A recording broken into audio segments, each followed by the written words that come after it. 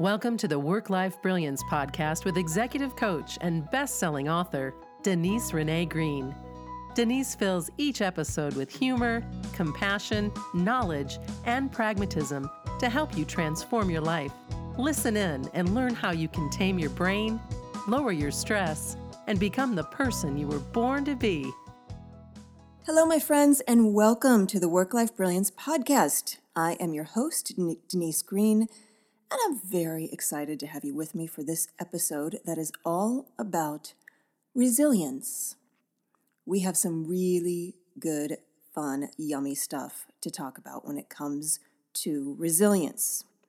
So first off, just a little side note. I was looking up the definition of resilience the other day, and I agreed with every part of the definition except for one word, and that word was toughness. Now, in my mind, toughness has nothing to do with resilience.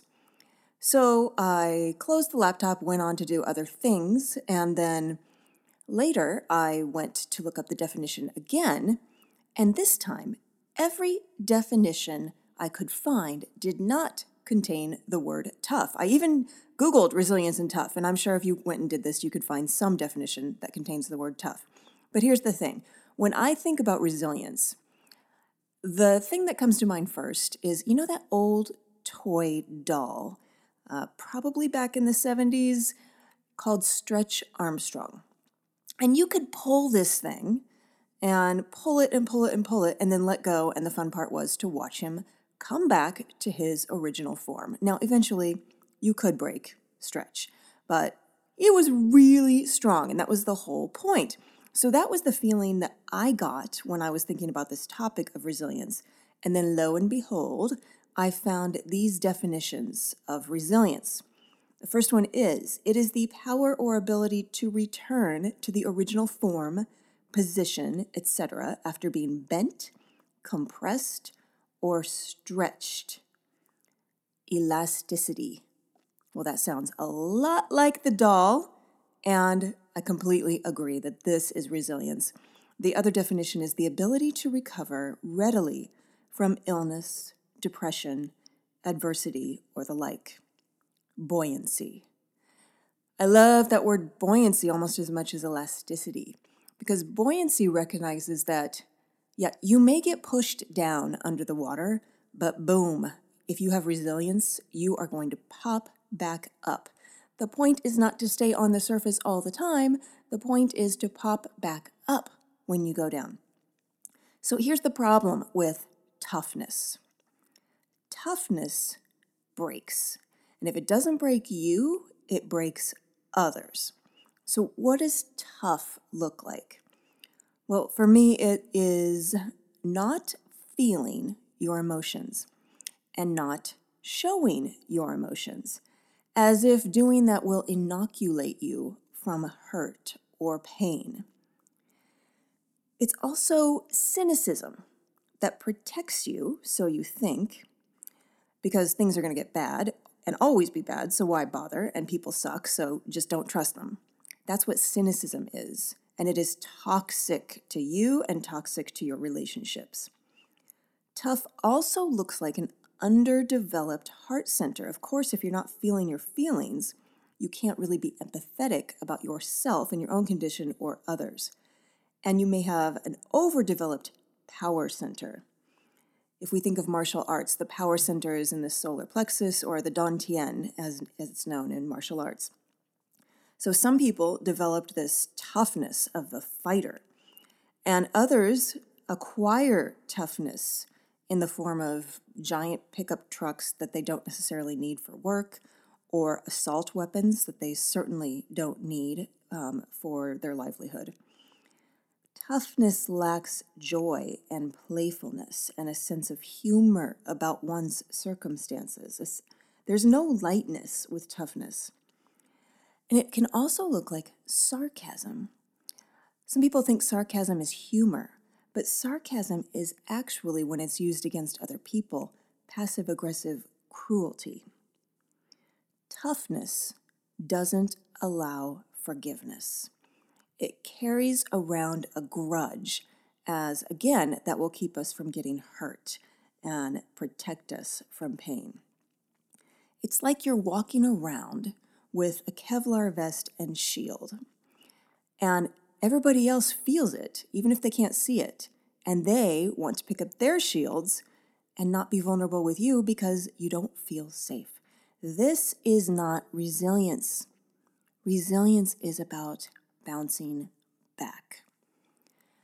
So when it came to living things that came to mind for me about toughness and resilience, the first entity that popped into my mind was Betty. Now, Betty was my first dog as an adult. And please indulge me for a minute. Even if you don't love dogs, you're going to love Betty and her brother Ralph. So we adopted them Valentine's Day in the year 2000 from the SPCA. They were teeny tiny 12-week-old puppies. And Betty and Ralph had very, very different personalities from the get-go. We brought them home in a little box, and Ralph stayed coward, even though he was the bigger dog. He stayed coward on the bottom of the box, and Betty was so eager to watch the world go by that she would stand on her brother Ralph, peek her head out over the box, and look out and see what was going on. Betty was the protector. Now, they were both full of love and fun and very playful, as puppies are, but clearly Betty was the tough one. Even though Ralph would grow to be 85 pounds, 20 pounds more than Betty, he was the omega dog. Ralph never met a dog that he didn't feel like submitting to. So Ralph would assume the position on his back, belly exposed, I'm not a threat, and Betty would stand at attention next to him just to make sure he was protected. She was also my protector. I remember one time a Doberman Pinscher started making aggressive moves toward Ralph, and Betty chased that thing out of the dog park. It was so cute. And I didn't realize how much Betty thought she was my protector until we went to Europe. And we got a call while we were in Rome, and they had said that Betty had swallowed something. She had an obstruction in her gut, and she might need surgery. Thank goodness the vet was conservative and decided to take another scan the next day with an ultrasound. And she realized that it was not a foreign object. It was Betty's own stomach lining. She had become so stressed that I was gone and so worried about me that her anxious stomach created so much cells and inflammation that she had a huge obstruction. So they flooded her with Tagamet, yes, over-the-counter Tagamet, antacid, and it worked, and she was better. It didn't mean her stress was gone, but it meant her stomach was now protected. So Betty was such a protector.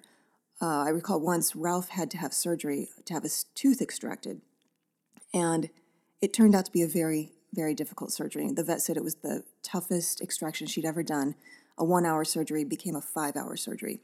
And Betty was beside herself in the kennel, wondering what was going on with Ralph.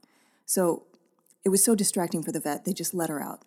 And Betty proceeded to go directly underneath the operating table and lie there for the next 4 hours, quietly, just making sure her brother was okay. So Betty was so loving, but she was also so tough. It was wearing on her. And at age 8, Betty was diagnosed with lymphoma. This was heartbreaking, and I did research because I had this belief, as you may recall, that if I or anybody in my family gets ill, we will figure out a way to fix it. You can debate me on this, but this is a belief that I have that was working for me. So I did some research, and I found the premier veterinary cancer center. It was in New Jersey across the country, so I called them, and I set up a phone consult. They reviewed all of Betty's blood tests, and the first thing he asked me is, has Betty had a reason to be anxious recently? And I nearly dropped the phone. This was a year after I'd had my daughter, and it had been the toughest year of my life. I was extremely sick. PTSD, adrenal fatigue, just completely out of balance, not sleeping. My brain was a mess. I had no capacity for caring for anything other than my daughter. And I was not myself. And Betty, of course, could sense it. And she was extremely, extremely worried about me. And the doctor said, Betty's stomach has produced so many cells as a result of her stress. Her body is trying to create a balance and create a different kind of cell to balance out those cells. And I'm probably not describing this well, but basically what he's saying is Betty's body produced cancer to try and protect her stomach. Now, this sounded kind of crazy, but it also made sense. Why else would she suddenly get sick at age 8? So we put her on a protocol. We put her on Chinese herbs and a new diet to help her stomach and help her immune system. And we tried Western medicine chemotherapy. Now, dogs with lymphoma are not supposed to live more than 8 months. After Betty's round of chemo, she went a year and a half without needing any other medicine other than the herbs we were giving her. And after a year and a half, it came back, and we did another round of chemo. And again, she thrived. She kept bouncing. And Betty's whole demeanor changed from being tough to allowing herself to be cared for, allowing herself to be sick, and allowing vets and myself to take care of her. And she could sense that I really enjoyed taking care of her. And she came to really look forward to these vet treatments because she knew it was making her, well, at least I think this is why. It was also because they would give her really yummy treats and her brother would get to go with her. But she knew that she would leave feeling better. So long story short, Betty would end up living another 3.5 years. And not just living, but really thriving. And she became a completely different dog. I would take them to the vet, and the vet was just full of shivering, scared, whining dogs who didn't want to be there. My dogs, meanwhile, would run out of the car, run up to the door, scratch at the door. I'd open the door. They'd run in, run behind the desk, wag, sit down pretty, and ask for treats. So they ran the place, and they loved being there, and they never even got kenneled. They would just lie under the desk while people worked. And I recently had to take my dog, Andy, in, my new dog, and took him to a completely different vet, but one of the women there was from the oncology vet. And she said, "You look really familiar to me. What's your last name?" And I said, "Green." She goes, "Oh my gosh, are you Betty Green's mom?" And I said, "Yes." And she got a little tear in her eye. And she goes, "Betty Green was the most inspiring dog I've ever met." Sorry, getting a little verklempt. So Betty went from being tough girl to vulnerable girl. And she gives us a lot of clues as to what vulnerability is. First, the prerequisite to having vulnerability is you got to get knocked down. If nothing bad has ever happened to you in your life, then you have not yet had a chance to practice resiliency. So it requires getting knocked down, whether by circumstance, illness, or getting laid off, or an abusive childhood, or losing somebody you love. Or we can get knocked down by our own actions, like we try something and it doesn't succeed. So those are just fodder, ingredients that help us build this resilience muscle. Another prerequisite is acceptance. We have to have acceptance that bad stuff is just part of the contract for being alive. We are not supposed to be happy 100% of the time. It is impossible. It is a myth. At most, you can be happy 50% of the time, and that's really tough too. Remember, we have brains that are wired for negativity bias. So everybody's going to get sick. Everybody's going to lose somebody. It's guaranteed. Acceptance means that we accept that it is not personal. It just is. And the more resilient you are, the more you're willing to take risks.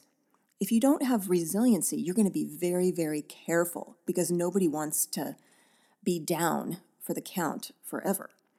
But if you're resilient, you're going to take more and more risks. You're going to learn more from those risks, and you are much more likely to succeed. And this had me thinking about the founder of Spanx. I recently read an interview with her where she talked about how her dad, when she and her brother would sit down to dinner, would ask them at least once a week, "So, what did you fail at this week?" And he built in her the sense that there was no such thing as failure. There was only risk and learning. And she learned to see that no was more like a not yet. No wasn't personal. Every no got her closer to a yes. Her brain became wired for perseverance, resilience, and faith that it would work out. The more you play it safe, the less you get to practice resilience and the less you develop it. So when the stuff hits the fan, you do not bounce back, or at least you don't bounce back quickly. So I have not always had resilience. After my car accident, I did not bounce. I landed with a complete thud. And part of this was probably because I had not taken enough risks. I had not built resilience as a muscle. I had played it very safe up to that point in my life. So I nearly gave up on myself after a doctor gave up on me. But if I had had more resilience, I wouldn't have been defeated and deflated by that doctor giving up. I would have said, "You know what, buddy? You are a freaking terrible doctor, and I'm going to find somebody else who believes in me and somebody else who has this story that I can overcome." I didn't have to be exactly the same as I was, but I definitely needed to bounce back. So we talked about a few of the mental state requirements involved in resilience. There's another one that I've alluded to, and that is vulnerability. So vulnerability means admitting you are knocked down. It's not trying to hide behind, "Oh no, I'm fine. Everything's good." No, it's not fine. I got knocked down. Or, "Yep, I made a mistake, and I'm admitting it." Or, like Betty, admitting that you need help. I'm working on this with one of my clients who has more stamina than anybody I've ever met and suddenly has a very severe disease. And she is having to learn vulnerability and asking for help. In order to develop resilience, you also have to have the mindset of a hero. Now, if you think about the hero's journey, there is always a conflict. The hero always gets knocked down. Now, the hero does not stand around and blame and pout. The hero assesses the situation and takes action. And if the bad thing happened in the past, the hero changes the angle on the story so she is the hero and not the victim. I'm thinking about a client who survived an abusive relationship and got out and found a life partner who is completely different, who is calm and kind and good to her.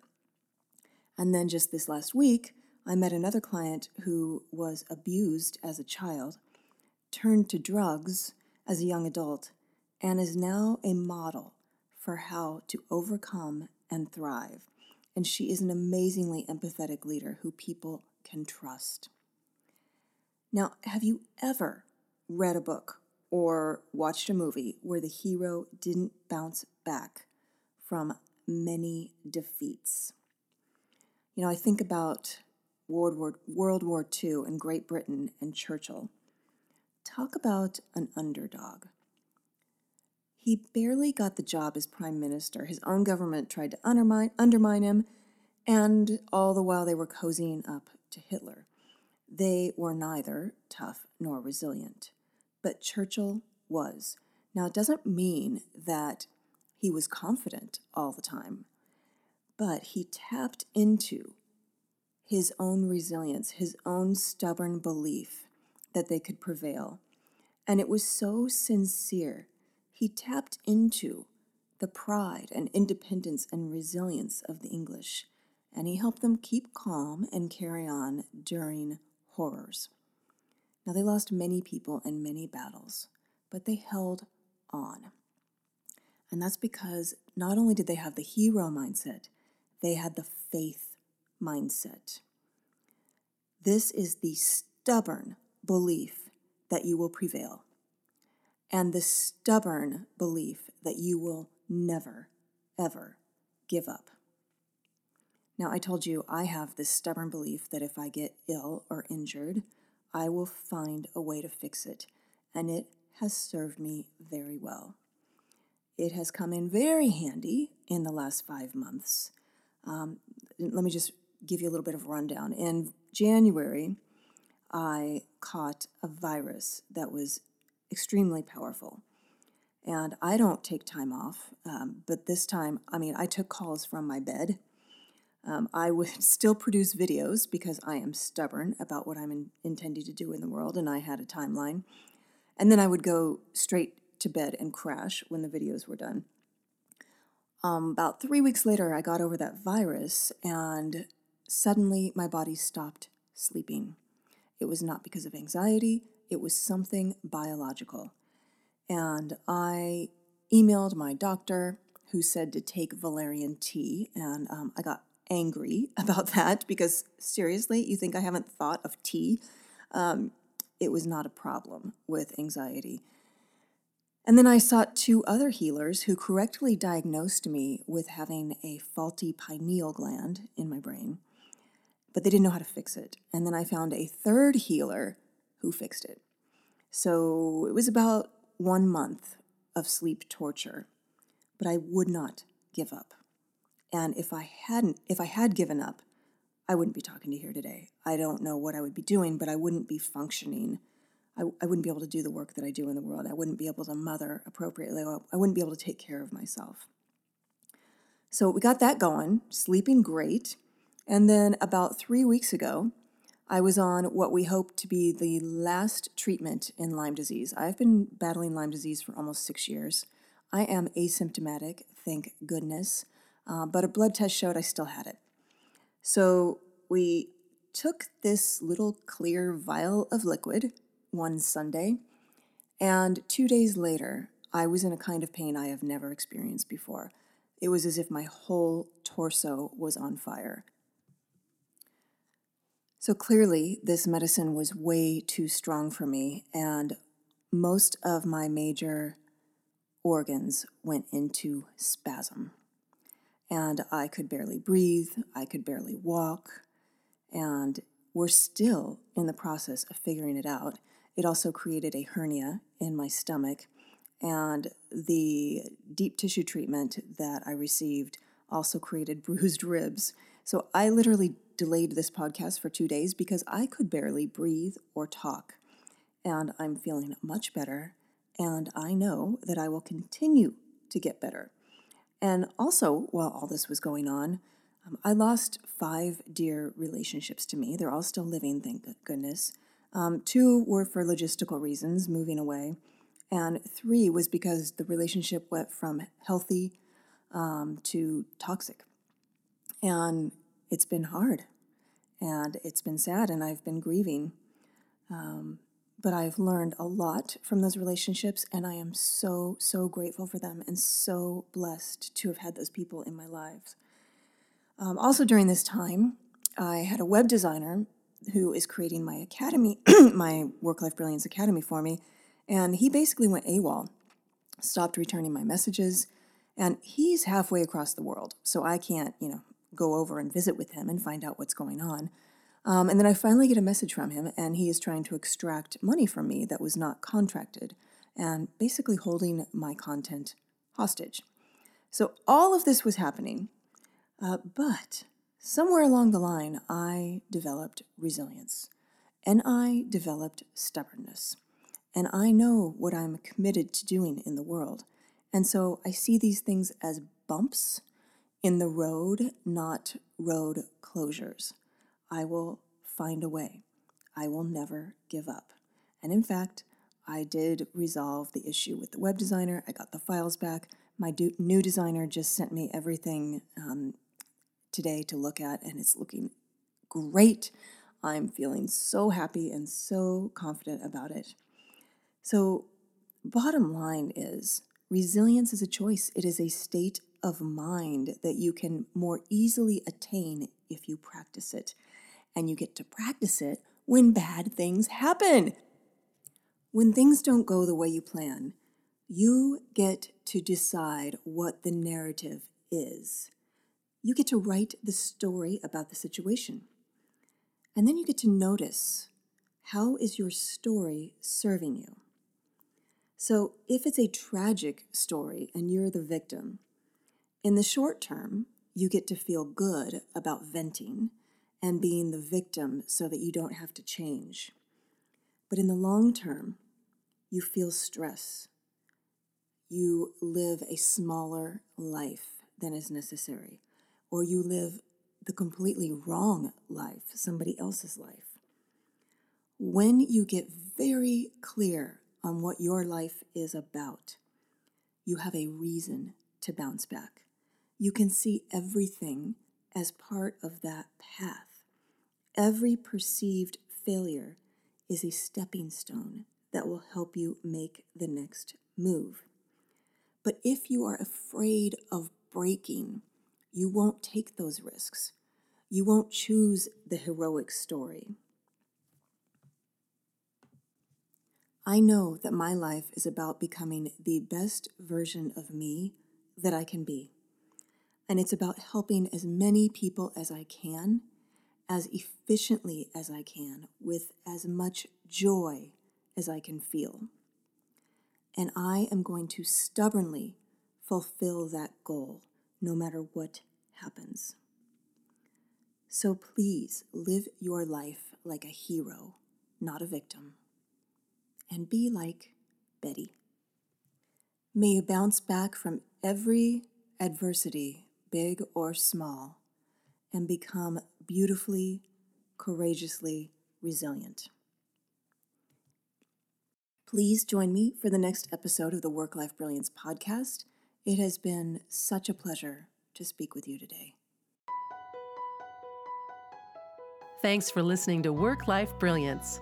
If you like what you heard, the best compliment you can give us is to share this podcast with a friend. And be sure to give us some stars and a favorable review at iTunes.